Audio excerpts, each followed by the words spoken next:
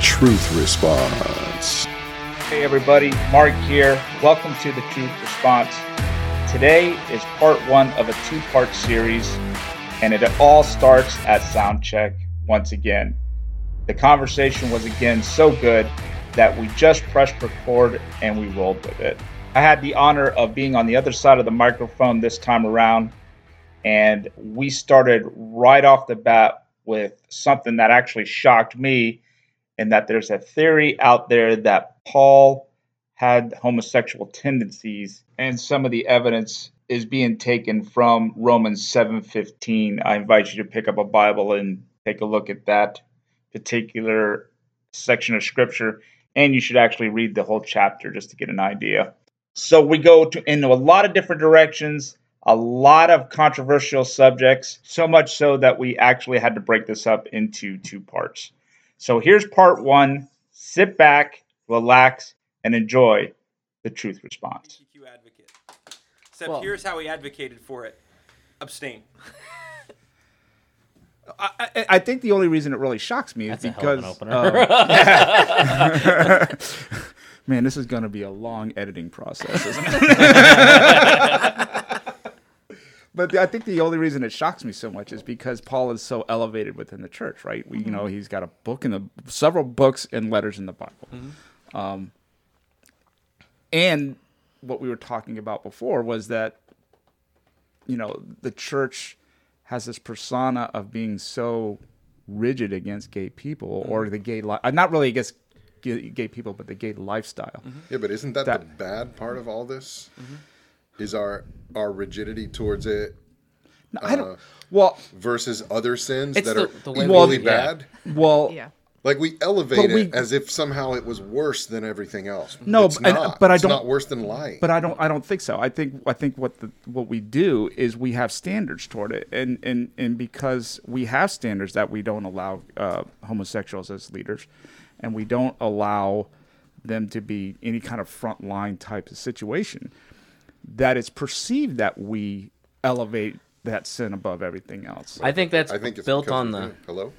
But I think that's built on the premise of what we've done in the past as a church. Not us, obviously, No, but us as a church has done in the past. When it, in regards to that, has been atrocious. Like we have done horrible things in the name of Christ towards gay people, and I think that is why whenever we say, "Well, our beliefs are that this," and we don't allow people who are actively participating in LGBTQ to be leadership. Now, I would be very against someone saying, like, you can't be in leadership because you are attracted to men but don't act on it.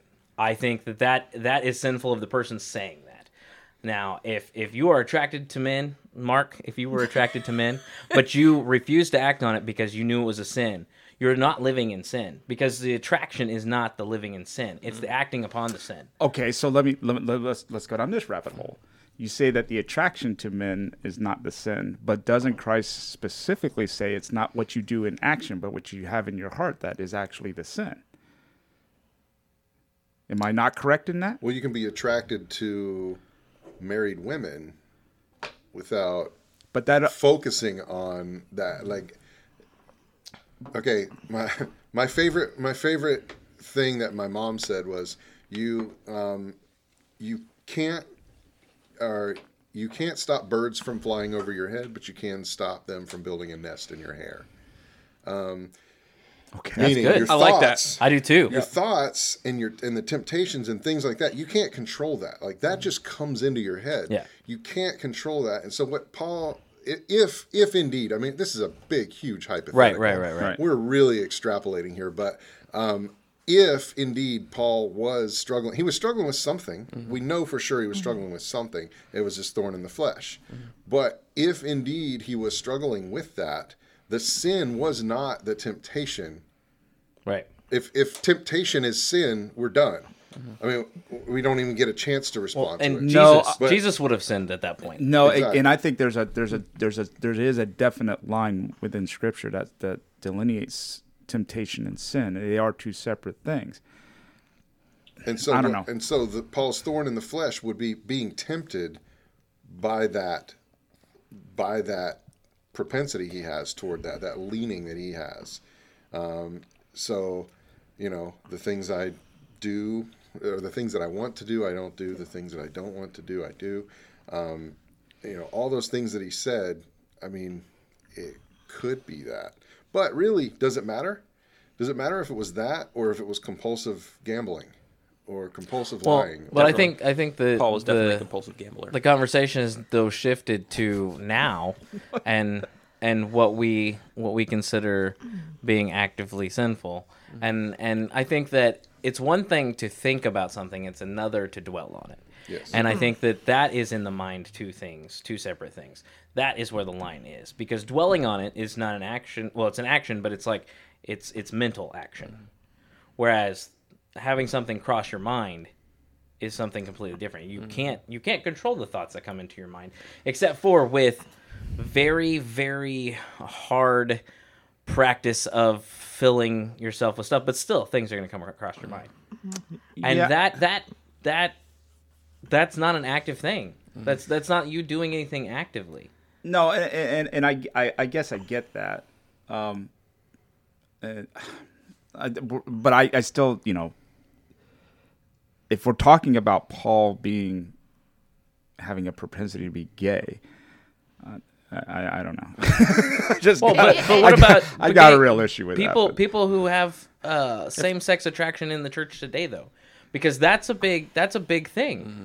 Like if you have same-sex attraction but refuse to act on it because you know that is something that God doesn't want, how dare you say that they can't be a leadership? Mm-hmm. Because they are sacrificing something that their flesh wants for the greater good, for what God has asked of them. To that same argument, I bet I won't even go 100%, but I'll say 95% of as effective as the vaccines. As effective as our vaccines, right? Yeah, 95% of all Verified? leadership. We'll say men. We'll just go to men. Okay, all men have thought of an extramarital affair, Oh yeah, or look at a woman and are like, she's something. yeah, Right. That's a sucker bet. Same thing. But we can't draw a line and say, well, because you feel that way and think that way, you're automatically disqualified. It's the same thing. You're not acting upon it. You are pushing that away actively. So if Paul were a homosexual, okay, no, he wasn't a homosexual. If Paul had homosexual tendencies and didn't act upon them, same thing.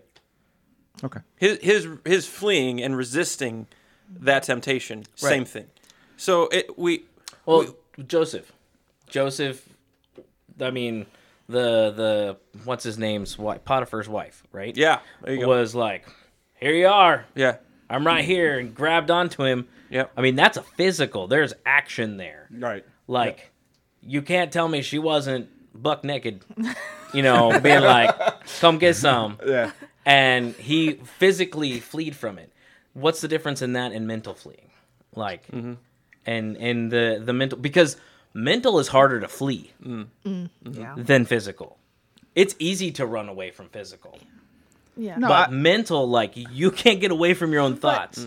And going back to the whole whether they should be in leadership or not, like, I think the water has gotten muddied by a lot of churches allowing people in leadership that shouldn't be in leadership, like people that are not married, leading classes and leading things like that. Like, if there's a line, you've got to draw a hard line. You can't just make it, because then it doesn't make sense. Like, if you have somebody who's unmarried living with their boyfriend, girlfriend. Okay. You said not married, and I was like, wow. But living together. Sorry, not married, but living together. Harsh. Not married, but doing married people things. Yes. Okay. Now I get it. Yeah. So if you have those people in leadership in your church, why wouldn't you You're have a heathen if you're not married. anybody, the LGBTQ plus, like, why wouldn't you have them in leadership? There's no reason not to, because you already have somebody living in sin in that position. So, like, Well, right, and I think that It's we as a hypocritical. church have drawn the line of, there's sexual sin and then there's homosexual sin, and it's like,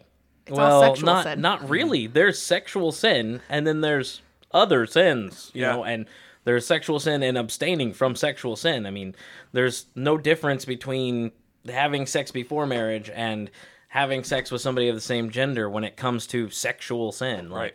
it's all stuff God's like, don't do it. Yep. Like, don't. Yep. Because why? Because it's all about your own personal flesh. All of it. Having sex before marriage, that's about you and your own desires wanting the personal physical pleasure before it's deemed okay by God. Okay. It's Okay, hedonistic. Stir the pot, Mark. Let's do it. Come on.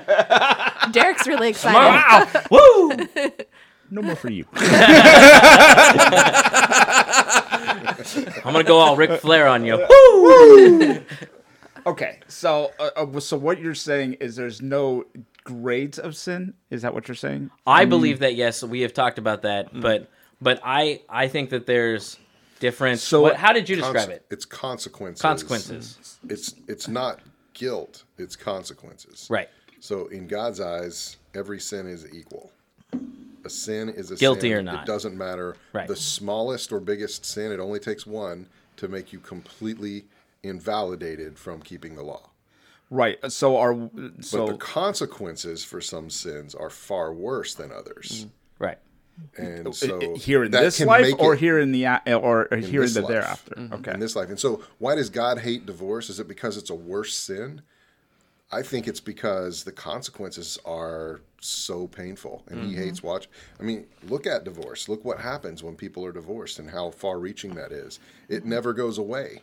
You know, if you get divorced in your 30s, when you're a senior citizen and your kids are still doing things, and now there's grandkids in the mix, and there's weddings and different things. I mean, there's still suffering, there's still pain, there's still grief that's going on and on and on, and it never goes away. Yeah. Every time, and Yeah. it's secularly proven. Like I did studies in sociology class. We read studies by secular, researchers that said doesn't matter across the board. Pain from the kids on up, like through their life. There's pain from that. So then that really makes the church hypocritical at this point, right? Well, because we're willing, people, and we're we're all we're hypocritical. willing to tolerate people who live together Yeah. and that kind of thing, and we'll allow them. And Yeah, I'm but sure we we shouldn't have. be. Well, that's what I'm saying. Absolutely. That's what I'm saying. We're hypocritical Yeah. hypocritical in the fact that we allow them to, and it's just, hey, how you doing? But as soon as somebody who's got that tendency or kind of looks a little bit different, Yeah. or openly comes out and says, hey, I'm a homosexual, we're putting them in isolation, and we're pushing It's them because- back. And that's why the church has, when we were talking about earlier about that New York Times article, that's why the church has a reputation of fostering violence against the LGBTQ whatever, RS plus. RS plus. Because plus means better. I It's didn't like know there was Disney. an R and an S. It's like Disney the Plus. RS? You have to pay a subscription for it.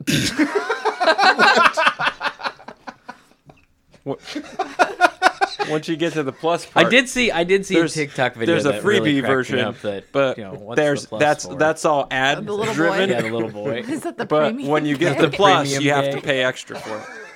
I did see a TikTok where a little boy asked, like, the plus. He's like, does that mean the premium gay?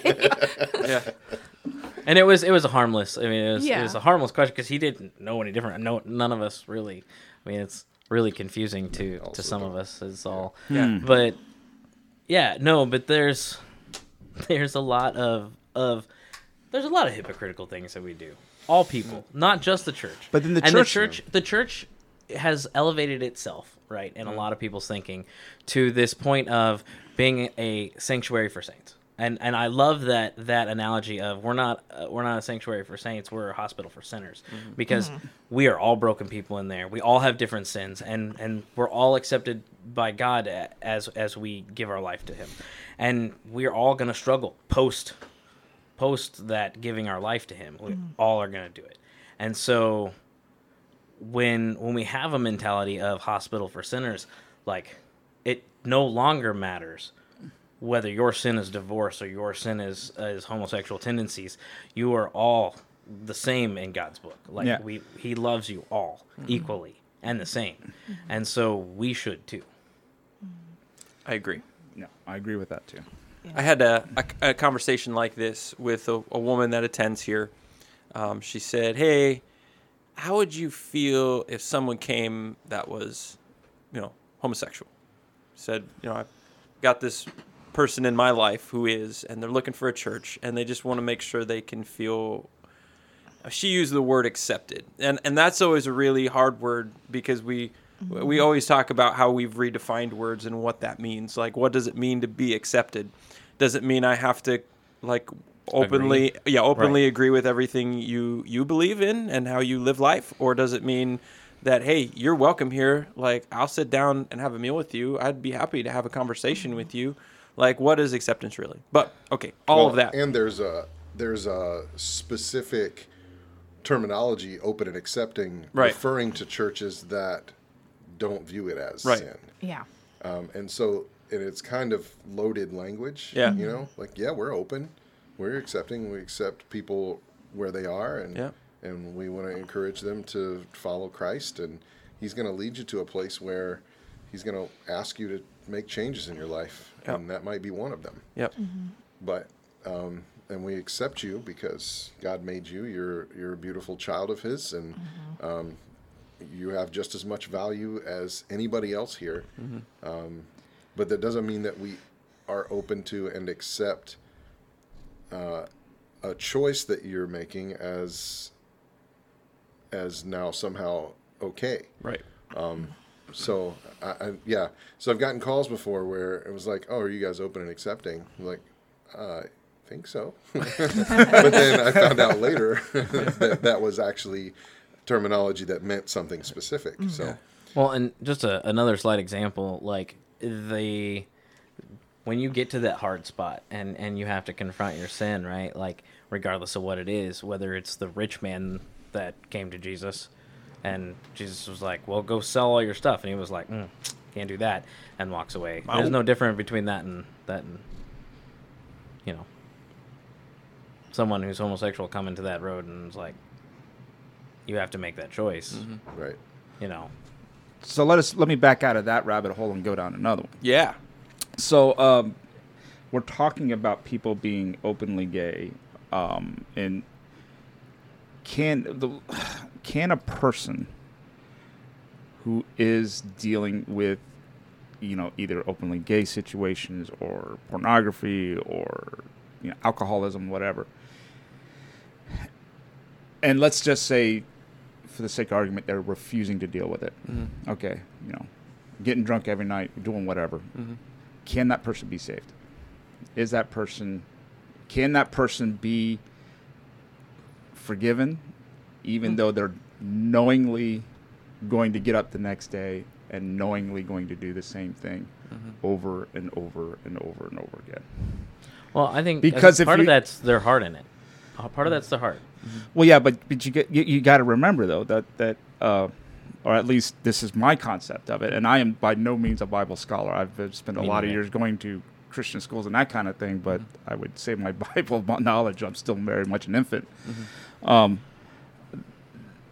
Once Christ is in you and living in you, you come as you are, right? No matter where you're at in life, you come as you are. And then once that change within you happens, the outward person has no choice but to kind of change. And I guess I don't want to use the word conform, but I guess that's the best one I can come up with. The Bible uses that word. Yeah. Yep. And conform to who Jesus is and how he lived. Yep.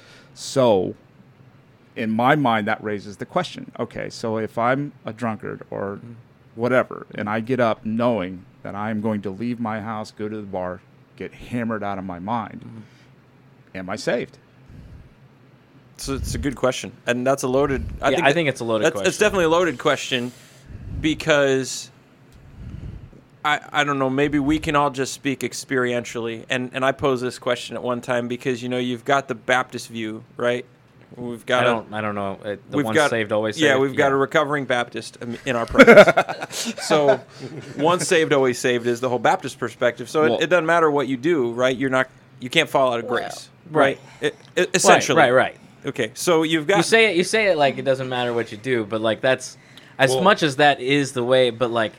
But really, it's more if you did go down a path, most people that believe that would say you never really were saved. Yes. Anyway. That's what he They says. question. Yes. Yeah, you question your, and that's for you to do, And that's- not for me to do, but for that's- you to question whether or not you actually. Because if you're struggling with that, like if you're struggling with, am I saved? Yeah. I'm seeking God, but am I saved? Yeah. The question is that's up to you. Like you and God have that relationship. You know, like you're struggling with, am I saved? But you're seeking after God. I would say that's what everybody does. That is called a Christian. We are all struggling with that. That, am I doing enough? Am I doing whatever? Like, that's a struggle that comes to everybody's mind at some point. You know, sometimes we just question things. But And the reason I'm for that is because none of us are doing enough to be Right. saved, Yeah. right? I mean, we aren't saved by doing; we're Right. saved by faith. But Right. That's it. I'm thinking of the guy or and I'm going to use this as an example, but I'm thinking of that heroin addict, right? Who may have been saved as a kid, comes up, makes some really bad choices. Now he's strung out, and he can't come off of it, and he knows that when he gets up tomorrow, the first thing he's going to do is find a way to get his next score.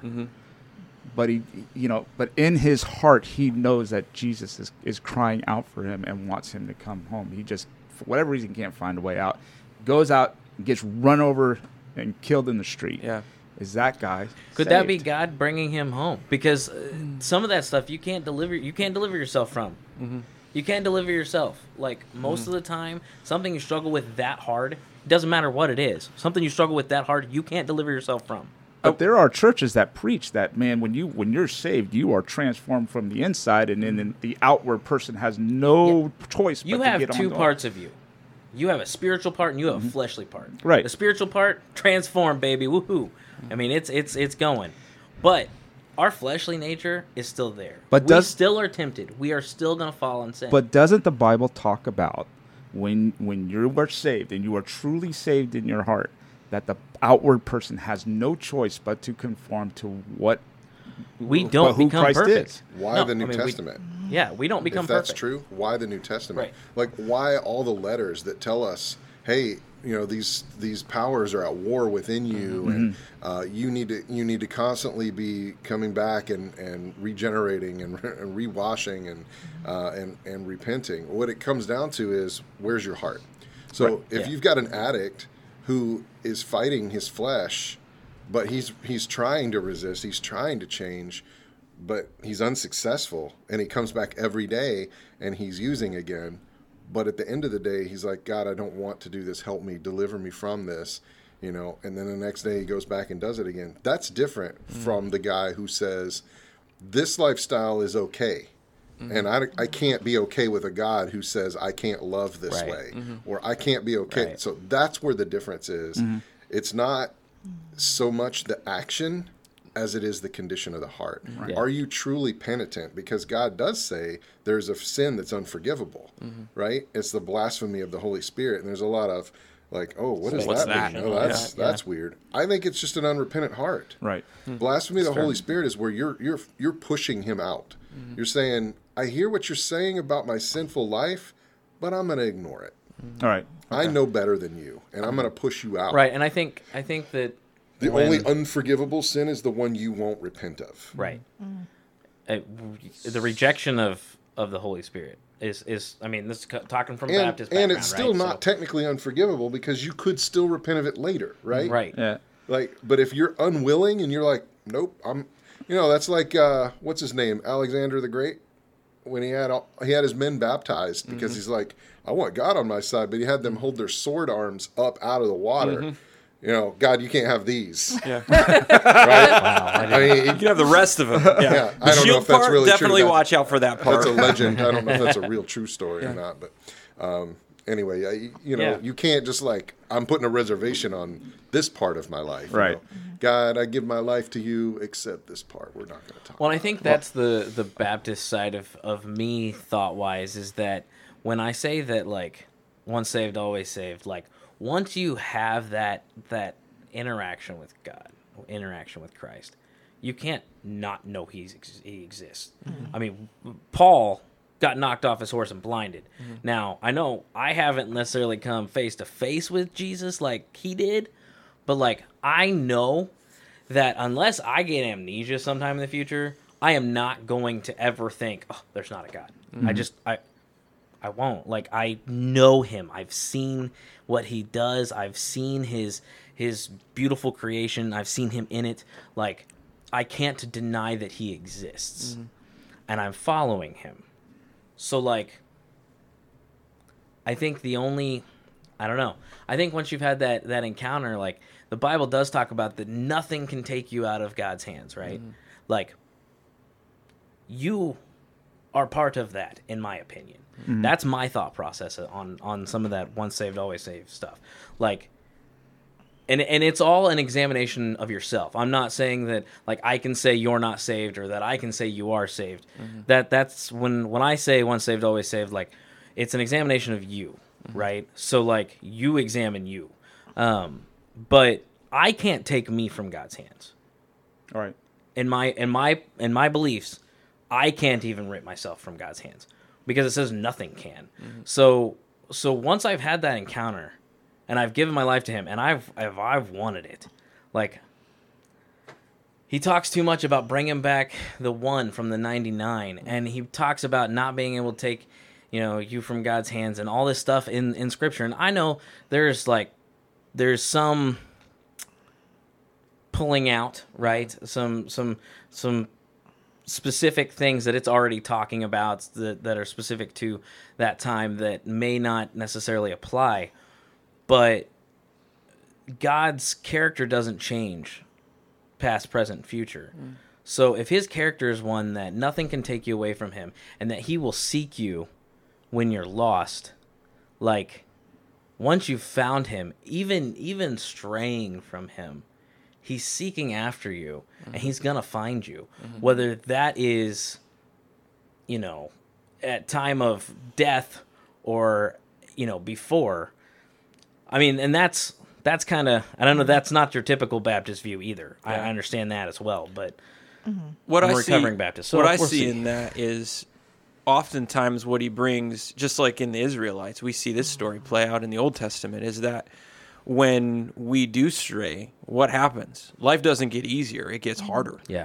And all of a sudden, we see hardships, and God is willing to put us in the bottom of the barrel. Bury us up to our necks. The consequences right. of what we've done. He's willing to do that if that is what it takes to bring us back. And a lot of times we see that as God being harsh and cruel and mean when he's doing it out of love. I mean, it's we are all parents in this room, right? We have to discipline our kids because we love them.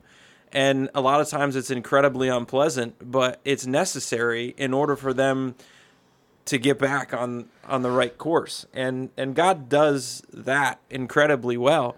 And he does that so much that a whole part of our Bible is dedicated to that. And several sections, right? You see that in Judges, you see that in Kings, you see that in the whole history of Israel. That's why the Old Testament is so incredibly valuable, because you see a people who are desperate for God and then got lazy and relaxed. And then God had to make it uncomfortable for them in order for them to be like, "Oh, yeah, you are there." So I wonder in that context, I can't speak for anybody that's been like that. I've had my struggles and my addictions and, all of that kind of stuff. But I can't speak for that person. I wonder if in that place, if I am an addict and I keep going back to the well of addiction, how desperate is my heart for Jesus in that moment? Right. How desperate is it? Yeah. Because I am putting something above God in that moment. I'm putting my struggle with alcohol. I'm putting my meth. I'm putting sex. I'm putting my relationships, whatever that is. We can put any of those things above our desire for God, and then all of a sudden it becomes idolatry, right? So at that point, I get it, man. I can't say I agree with that because of the fact that the chemical stuff in your brain. Because like God never once calls us to succeed at Sure. anything. Not a thing in there. He calls us to go, and then he will succeed for us. I get that. But like once there's a chemical imbalance, you don't necessarily have control over that. I get and that. no matter your desire for getting out. But beyond the chemical imbalance, if I get up in the morning and I say, today I'm going to go out to Bell and Leland Heights and I'm going to score some smack and I'm going to go home and shoot it up, knowing that I'm going to do that, knowing that it's sinful, am I saved? The question I keep coming back to you're this question. a Catholic, right? That's how it works, right? I think it's the question of the heart. Yeah. Still, I think you're right. I think Derek, you're right though, because like, does your heart want out? Yeah. Well, Because if your heart wants out, like sometimes you can't control. Even when you wake up in the morning, your brain is saying get some. Get some. That's what addiction does. It's fair. It's get some. And no matter how much you want out, you can't. Like, and you see that time and time again. That's why people who have gotten out end up going back. Right. Like it just is a thing. And I'm not saying that's an excuse to continue to do it either. Mm-hmm. Because yes, God can completely deliver you, and God puts people, I think, in your way to help you out of things. Mm-hmm. But man, like I think that it's between you and God at that point. Yeah. And it's not for us to say. It is, man. You're right. I mean, you absolutely are. We can't create excuses for that behavior though either. Mm-hmm. So that anybody that's listening to this, that is not an excuse for you to continue in that type of behavior. It's not at all. And we see. Shall we go on sinning so that grace may increase? Exactly. Right. Mm-hmm. Nope. So that is not the call. But we see a lot of religious denominations, and I made the Catholic joke in there, but you see that a lot, right? It's like, go to confession, it's all good, right? Say your Hail Marys, it's all good. Mm-hmm. I spent some time in the Mormon church, like, go to your whatever they're called, like, that's how much time I spent there, I guess, right? go to your brother, go to the elder, right? And it's all good, and you confess, and it's okay. So you see all of that happening, and all of a sudden, it dilutes. Sorry, I kicked your fan. It dilutes It dilutes the Spirit. It dilutes who God is. It dilutes His presence. It dilutes His character. It dilutes everything because you're just relying on. Well, I mean, God's gracious. Like He died for Jesus died for my sins and all that good stuff. So, like He'll keep forgiving me. And the thing is, He will, but your heart is what's important to Him. Right. Yeah. And if you're not willing to give Him that, then I'm going to defer back to the whole. There are many who call out, Lord, Lord, and however, on that day of judgment, I'll say, I never knew you. Yeah. Right. I will say one thing. I will say one thing. I raised the question just for the point of conversation. Mm-hmm. I agree almost 100% with Derek here. I got one person who agrees that's about something. That has never happened before. Almost, especially 100%. not on here. Mark, I feel like we may need to reevaluate your. We're gonna have to ask you to leave. I don't know what's up. But I do want to say though too that there's something to be said for the Holy Spirit like being in us. I mean that's the major separation between the Old Testament and the New Testament is that's one of the major separations. But is that we now have the Holy Spirit in us and He intercedes for us when we don't know how. Right. We can't do it ourselves. Right. So like that is a whole different ball game too than some of the things that we talk about from the Old Testament. Like God literally is dwelling in us now. And helping us through things. And when you talk about diluting the Spirit, I think that's a great analogy because I find that in my personal walk, that if I run back to an addiction, if I feel like I have to run back to that, I lose that feeling of God being close to me, and that is something that, and that's usually when I get on the other side of the binge, right? When I get on that other side, I that's the first thing I notice is like, wait a minute, God's not here anymore, or he's not real close anymore. Yep. And that's a cause for me. And I think that's what we talk about being the heart. Yep. You know, being the heart that's changed. That is, you know, is sin, and the cycle of sin and the cycle of addiction are identical. They just Right. put different verbiage on it. Right. So it is trigger, it is ritual, it is act, whatever that is. Right. And then after that, it's guilt and shame, and that's what follows. And it's a downward spiral. And there's a reward in there somewhere. Well, the act is typically the act is the reward. the Is that what you're reward calling that it? you give yourself. Yeah. Right. You Because that's what you follow reinforces. through. Right. That's what reinforces your response. Right. That high that comes Right. from the act, from the reward. But then after that, it's always guilt and shame.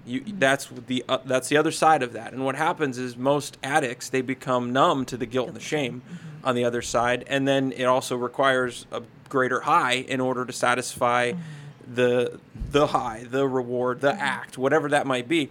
And the crazy thing is that it's the same across the board, whether it's drugs or alcohol or pornography or other sexual things that happen. Whatever that desire is, whatever that cycle is that you fall into, it's identical, which is crazy. Like, it's crazy to think that it all works exactly the same, but that's how God puts things together as well. So when you hit that point of shame, you either turn around and say, well, this is just who I am, or you say, this isn't at all who I was created to become. Exactly. And then that's where the turning point happens. Well, and I was thinking about that, and then also things that we've recently talked about, and I wonder if at some point, and this is just speculation too, but I wonder if at some point your heart's just too hardened. Sure. Yeah. I Like believe it. Pharaoh, man. Yeah. Like Yeah. God's like, okay, you said no, Yeah. so I'm going to harden your heart. Yeah. You know, like that's tough. Like even the concept of God hardening Pharaoh's heart is tough because like that. I don't know if that was just God wanting to bring a larger judgment on them to show his people. I don't know. I mean, that's all speculation. But I wonder if at some point your heart is just, you harden it in that process somewhere. Yeah. That it's just, it's too hard. Here's how I would look at that. It is, we serve a God who loves us more than we can ever possibly imagine. Yeah. And if he recognizes that sometimes the best way is for him to just say, all right, go ahead. Like, Yeah. you're on your own. And I think an interesting thing to point out too is like not only does God allow us to or have us live with the consequences of our sins, we have to live with the consequences of the sins of the people surrounding us. That stuff that we never did, but because he allows us that choice, like if we talked about this before, if a drunk driver hits somebody, does God want that person to die? Right. No, No. but they have to deal with the consequences of somebody else's sin, of somebody else not following him. Right. Yeah. And does that make it right and fair? No, but we have to live with the consequences, not just of our sins, but those around us. Or sometimes, they say that people are, have a natural bent from their parents to be like born into addiction and or addictive personalities or stuff like that. Like that's the consequence of not our sin, but like maybe our parents' sin or something like that. Or a sin from even generations before. And like that's hard because like people say, why do bad things happen to good people? And it's like, this is the consequence of sin. Like it might not be your fault. Show me a your good sin. people. Yeah, that's true. But I think of like kids with cancer and stuff like that. Like, what did they do wrong? Like, Sure, that's fair. Yep. Yep. And it's not even necessarily that anybody like did anything wrong, but because there's sin in the world, because people make bad decisions, because of all this stuff, like there's consequences to that. Does that And child we reap other people's consequences all the time. Yes, all the time. Well, and that is a perfect example of why check yourself. Just check yourself. Like, because honestly, I can't judge whether or not you're saved or not, or whether you're going to heaven or not, because there is so much to factor in that is way too much for me to factor in to so I'm going to err on the side of, man, I'm just going to show you as much mercy and grace and love as I can. Yep. And then and you check yourself. Right. I mean, if I actively see you, that's when I'm supposed to come and say, hey, look, I noticed this. But like, other than that, like, you got to check yourself in in your sin and whether or not you're saved or walking with Christ, because there are too many factors out there for me to make a judgment call on anybody, even speculating like we're doing now. Like, there's just too many factors for any of us to say, hey. And an interesting point in that is, would you tell me whether I am or not? I'm his wife, by the way. Because, like, you know me better than anybody else does. I'm telling you the same thing as I just said to Mark. That's what I'm it's saying. the same thing. Like, even I the can't say you are or not. relationships, We you can't. When it comes to be the like person. openly blatant things, though, we are called to that's why I do said that. that. Yeah, Yeah. That's. I mean, Matthew 18 is there for a reason, Right. right? Yeah. That you go one on one. Hey, I see this is happening. Like, I see you living in this, and this is like, you might want to reevaluate your decisions. And then when you still continue to live that way, then it's no. Let me take somebody else that's close to us. But at no point in time does it say you're no longer saved. It doesn't say you're no longer saved, but you do get to the place where you're no longer welcome here. Right. No, Right? absolutely. They talk about that's one of those things kicking that, people out of the that covenantal community. And at the same time, if at any point in time in the future that person, repents, I would say that they should be accepted back into Sure. Yeah. that community, though. Yeah. So, And like, it's- that's isn't a... Matthew 18 that says that too, that you do this for a time. Yeah. Because the goal, I think it has actually Corinthians, but the goal is to restore them back into Right. the family. I think it's Right. 1 Corinthians. Well, and that's all because at some point you are going to cause everyone else to sin around you, Right. right? Or the people that struggle to. I mean, just everyone. It doesn't even have to be the same sin, right? Like, you could be struggling with this, and somebody else struggles with anger, and they get angry with you for whatever. They're you cause a ripple effect, And everything that you do personally as a sin, it affects the body as a Yeah, whole. it's one of those like, well, if they can do that, I can do this. That's yeah, okay. like, this isn't as bad. Or Yeah. or at least I'm not doing that. yeah. Yeah. and that mentality and Yeah. things. So, I mean, I understand why cutting someone off, but that's just a time for them to reflect on themselves, and that's at that point, like, if they were to die after you cut them off, that's still on God to decide Yeah, what happens. it is, I'm not absolutely. even gonna speculate on that. Only thing that is our job is, if we see it, call it what it is, See in something, a loving say and something. respectful way.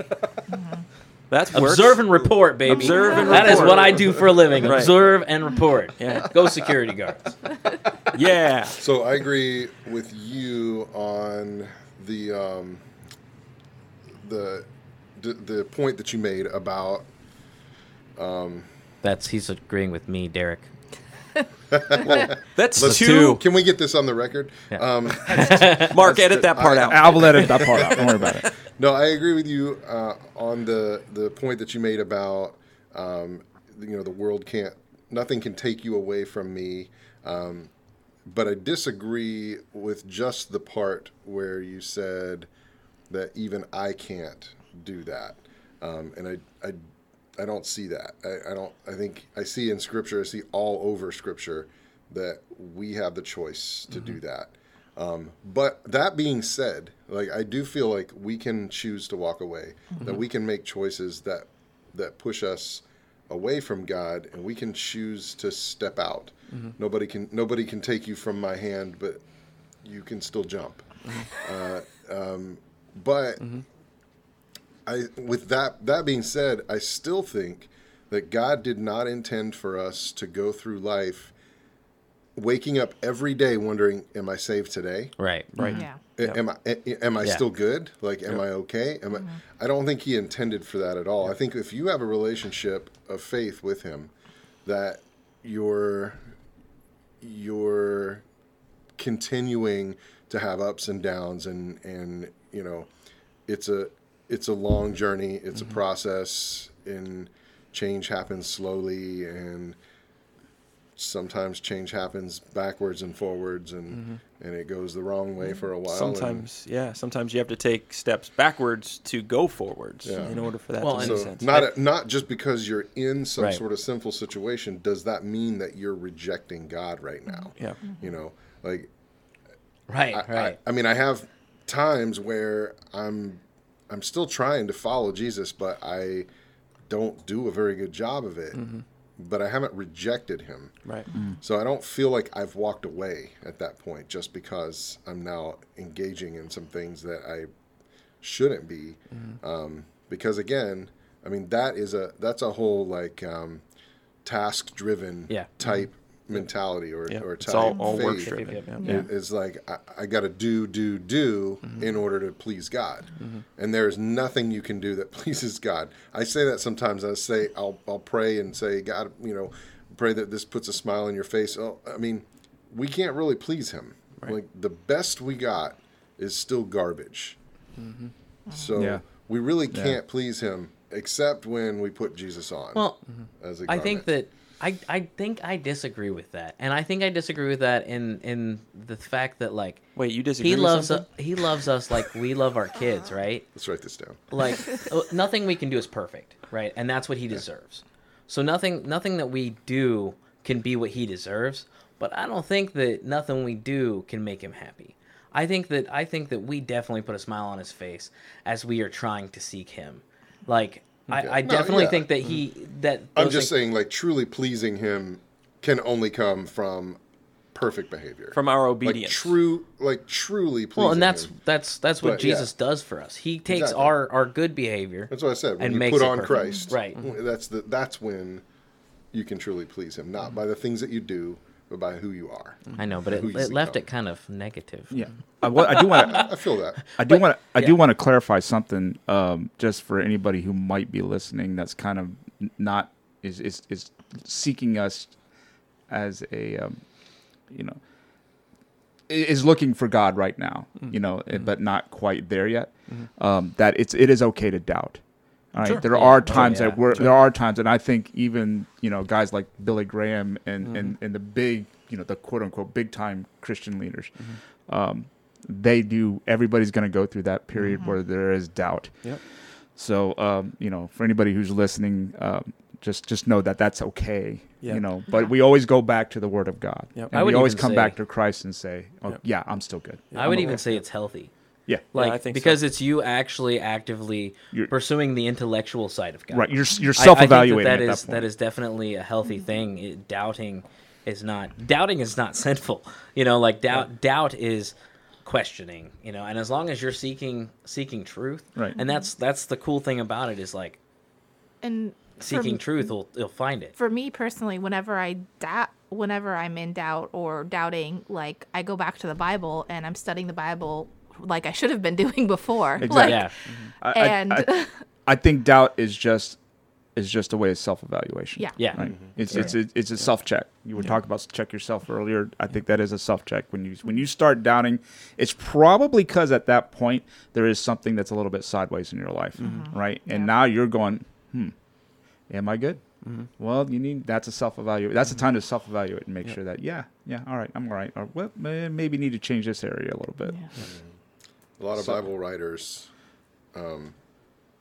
struggle with doubt openly in the pages of Scripture. I mean, it's there. It's right there. Yeah. So, Oh, yeah. Yeah. I mean, But it's gonna. clearly, That was more for anybody who's out there that's just kind of like seeking God at this point. That it's okay. It's definitely okay. Yeah, I think that was definitely an important part of what they wrote down. I think they wrote it down. it's there Because to it's like, make us, hey, this is normal. Yeah, Yes. absolutely. And being cautious of people that have passed as normal and doing all of that stuff. The things that we see in church that have unfortunately become the hypocrisy that we were talking about earlier. Like that stuff is bred from a normal reaction to things. Like Paul was not accepted by the apostles right off the bat. I mean, they were all like, They were really No. skeptical, No, in for fact- good in reason. fact, the He was person that- killing them. Yeah. that God went to and said, "Okay, Paul is going to come to you, and I want you to heal him with. I want to heal him through you." Right. And he was like, "No." Like, I don't think so, man. Yeah, hard pass. Like that's not my thing. Like I don't want anything to do with him. And then even after that happened, like after he went ahead and did it, like the apostles were all like, "Yeah, no, we don't want anything to do with him." And who was it that brought him in? He brought. Crud, now I can't think of who it was. Was it Barnabas? Quick, it somebody might get a have Bible. Would have I been- think it was Barnabas. Yeah, Barnabas Barnabas went was to kind of like took his him mentor. to Yeah. the apostles and was like, you all need to get your act together because this guy is different. Yeah. I am testifying to his change, you know. I just didn't realize how different he was. I'm sorry. Yeah. Wow. Well, isn't that how we started down here? On the flip side, flip side, And we're back. I know that gotta have at least one in there. On the flip side of that, it very well could have been that he struggled being legalistic, right? Like that's the other side of that major thing, because It's fair. that was his shtick before he was a Christian. Like, I'm better with that than the other thing. he literally The killed- reason we don't know is so it can fit all of these other narratives, right? That we have going Right. on. Like, could Yeah. he have been a homosexual? It was vague on Or purpose. could he have had, I hate to say that, could he have had homosexual tendencies? Well, yeah, why not? But that doesn't make him any less significant. And the other part of that is he also didn't act upon those things. Like, there is a clear dividing line on where sexual activity is permissed. And it's one man, one woman in marriage, right? Right. Like everything else. And the crazy thing is you get all of the LGBTQ activists who play the part of Christian as well, saying, well, the way that the verbiage is and the way the Greek reads, it doesn't matter. Like, read that however you want to. Guess what? You're wrong, right? This is the truth response. You're wrong.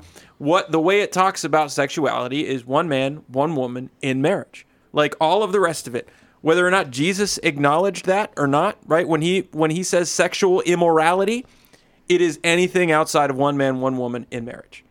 When Paul speaks about it, it's anything outside one man, one woman in marriage. So what if the thorn in his flesh was, well, I have this attraction that is unhealthy to something I know that I shouldn't be doing. I can't necessarily stop the attraction, but I don't have to follow through with it.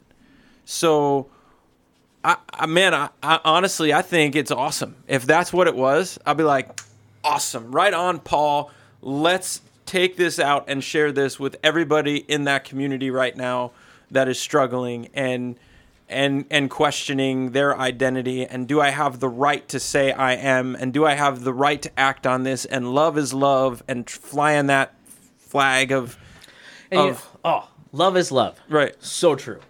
Love is love. But are you loving people? Like, that's Right. the question. Yeah, it's fair. Because the definition of love is found in Corinthians 13. It's God. Mm-hmm. God is love. Yeah. That's the definition. Right. Are you acting outside of perfectly that. acting through with Right. that? I know I'm looking at you. I'm not, but like, that's, I don't know. That's one of those things that, love is love, but are you doing all of those things? Yeah. Because if not, you're not loving people. Yep. Like, and I would say I fall short all the time. Like, way short of loving people. And even shorter of loving God, like, just patience, number one. Yep. But like, so love is love, but what's your definition of love? Like, that's something that's been so watered down, and all these definitions, man, like everything has been redefined. So I almost feel like we need a more modern version, translated version. You know what I mean? Like to these new definitions, so that these things can't be muddied. And I wish that we all could read ancient Hebrew and ancient Greek and all that stuff, so we could read the literal what is being said there. But it's just like, we've redefined so much in order to fit our hedonistic wants and desires. Right. And a lot of what we consider love right now, I would say, is, or what society thinks love is lust. Yeah, absolutely. It's eros. Yep. Like that Eros. exotic, Yeah. So- sexual love. I'm going to push this just a little bit further. And Do it. you said a couple of times, Nick, that he never acted on it. Well, we don't know. Yeah. Yeah. Well, But what if he did? Yeah. It's fair. Does that still preclude him from, clearly he struggled with it, Yeah. right? Yeah. I mean, you said he never acted on it, but We don't know that. we You're don't right. know that. That's but, fair. But does that Yeah. change anything? Yeah. Does that now preclude him? Does that make him now not saved? Yeah. Because he did struggle and he did fall to temptation Yeah. some of the time, but overall still fought Yeah, and I would like to push that further, actually, because Push it. I mean, push it he real literally good. says, "Why do I I'd like to do push the that things?" song right on outta He here. says, "Why do And I we're do the back. things that I don't want to do?" Yeah. He says, "Why do I do the things?" Not why does it come across my radar. Yeah. Right. Like he says, "Why do I do the things that I don't want to do and Yeah. not do the things that I do?" Like, Which could be anything. I mean, right? No, yeah, whatever the sin was. Yeah. But like, I would like to push that to that point of whatever the sin was that he struggled with, like. He acted on it, whether it was mentally dwelling on it or actually physically doing whatever it was, or verbally doing whatever it was, or whatever his sin was. Like he acted in it somehow. He wasn't without sin. That's good. Right. It's good to bring that back too, and have that as a point of discussion, because what we don't find Paul doing is justifying that. Right. So that's the thing that we find in our culture today is everybody wants to justify their sin, and everybody wants to be accepted despite it. So it's the, well, I feel this way, so if I feel this way, I need you to feel that way, and I'm going to force you to feel that way through legislation and legal act and practice and by playing the victim role as much as I possibly can. And we see that running rampant today when there are clearly defined boundaries of right and wrong and good and bad and truth and fallacy, right? We see all of that. And the only way that we can start to blur those lines is when we remove the one thing that the equation relies on, and that's God. And we see the enemy working to do that too. So all of a sudden, everything is permissible. And then you have people coming back and say, well, I'm not ready to remove God, but I like what you're saying. So I'm going to have a God who says that these things are cool. Yeah. Like, I'm going to try to go through and manipulate what some of this text says and redefine what some of these Greek and Hebrew words say in order for it to fit my context. So we see that running rampant in our culture and our society today, and unfortunately, we see a bunch of churches kowtowing to that, and we cannot do that. And it's not new. It's not new. In the garden. No. Did God really tell you that? Yeah. Is that There you really go, what man. God said? Right. Like, redefine it. Is that Yeah. really what God said Yeah. about that? Like, it's not. It's so crazy. Like, it's not new. Yeah.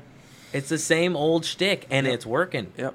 Like, it works. And you know why it works? I'm going to go back to what I said last week. It's because we're not together. Yeah. We're not acting together as Christians and believers. That's why it works. Yep. And I think one of the hardest arguments I find to deal with is like, I was born this way, or okay, but there are people that are born with a propensity for addiction. There's psychopaths that are born. They were born this way, so they shouldn't be punished, right? Right. They shouldn't be put in prison for acting on those because they were born with those genetics that make them like that, right? Sure. Well, they should be punished. But Well, no, whether or but not what I'm saying is, like, but the if you're God's going to take judgment- it, I'm just But saying, if like, they should be in their punished, logic, yeah. Well, right. What If I'm they saying should is have to is deal with the consequences of that. I like, would say the answer is yes. Even if you were born with it, you should have to deal with the consequences now. But God's going to understand that, and Yeah. He's going to have mercy where He's going to have mercy. You know, like if someone is born with this psychotic nature, they don't feel.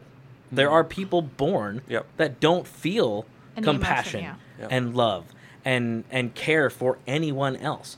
sympathy, And empathy, or you any of can't that. you can't tell me that, like, God doesn't see that and know that and understand that our not perfect world ended up there. Like, and as crazy as it is, like, God's gonna do what He's gonna do with that, but He's gonna do it from His perfection and from all understanding and knowledge of the entire situation Yep. and of the entire everything that got to that point. Yep. Like, that's, yes, here and now, it should be. They should be punished for it, regardless of if you're born No, with but it I'm or saying, not. like, the argument that saying if you're born this way, then, obviously then it's okay, Right. is Right. not a valid argument because Because of that. because they've proven, like, genetically and stuff and brain scans and stuff of people that it is like this is the way they are. Right. Like, they can't physically feel those emotions. They can't get to that Right. point. They just can't. And God will deal with that. And those people. Yeah, but I'm Maybe they're not saying, real people. But nobody's gonna Maybe say like they're the demons. psychopath that like Ted Bundy. Like nobody's it gonna say be? that Ted Bundy didn't deserve to be put in prison for what he did. Sure. But he was born, like they've done brain scans of him to show that his brain and the way he's wired is completely different. And that's the difference between God's judgment and consequences on earth. Mm-hmm. Like we've talked about in the past. Like, God knows that he was born that way, but God also knows that he needs to be locked up. Mm-hmm. Like, I mean, it just is. Like, that's... Yeah. In order for us to live in any kind of loving capacity, somebody like that needs to be locked up. Mm-hmm. That's why I've struggled my whole life back and forth with this whole, like, capital punishment thing. Like, oh boy! Well, no, seriously. Like I Episode 2 currently. So yeah, we better stop now. And that's exactly what we're going to do. So be sure to tune in next week for episode 2 of this amazing conversation. Thanks for joining, everybody. Hey, thanks for joining us. Make sure to subscribe and give us a like on iTunes and Spotify so that you will never miss a show. And while you're at it, check out our Facebook and Instagram pages and make sure you tell your friends about this show. You don't want them to miss out on the truth because we are all about the truth here. Thanks for joining us this week, and God bless.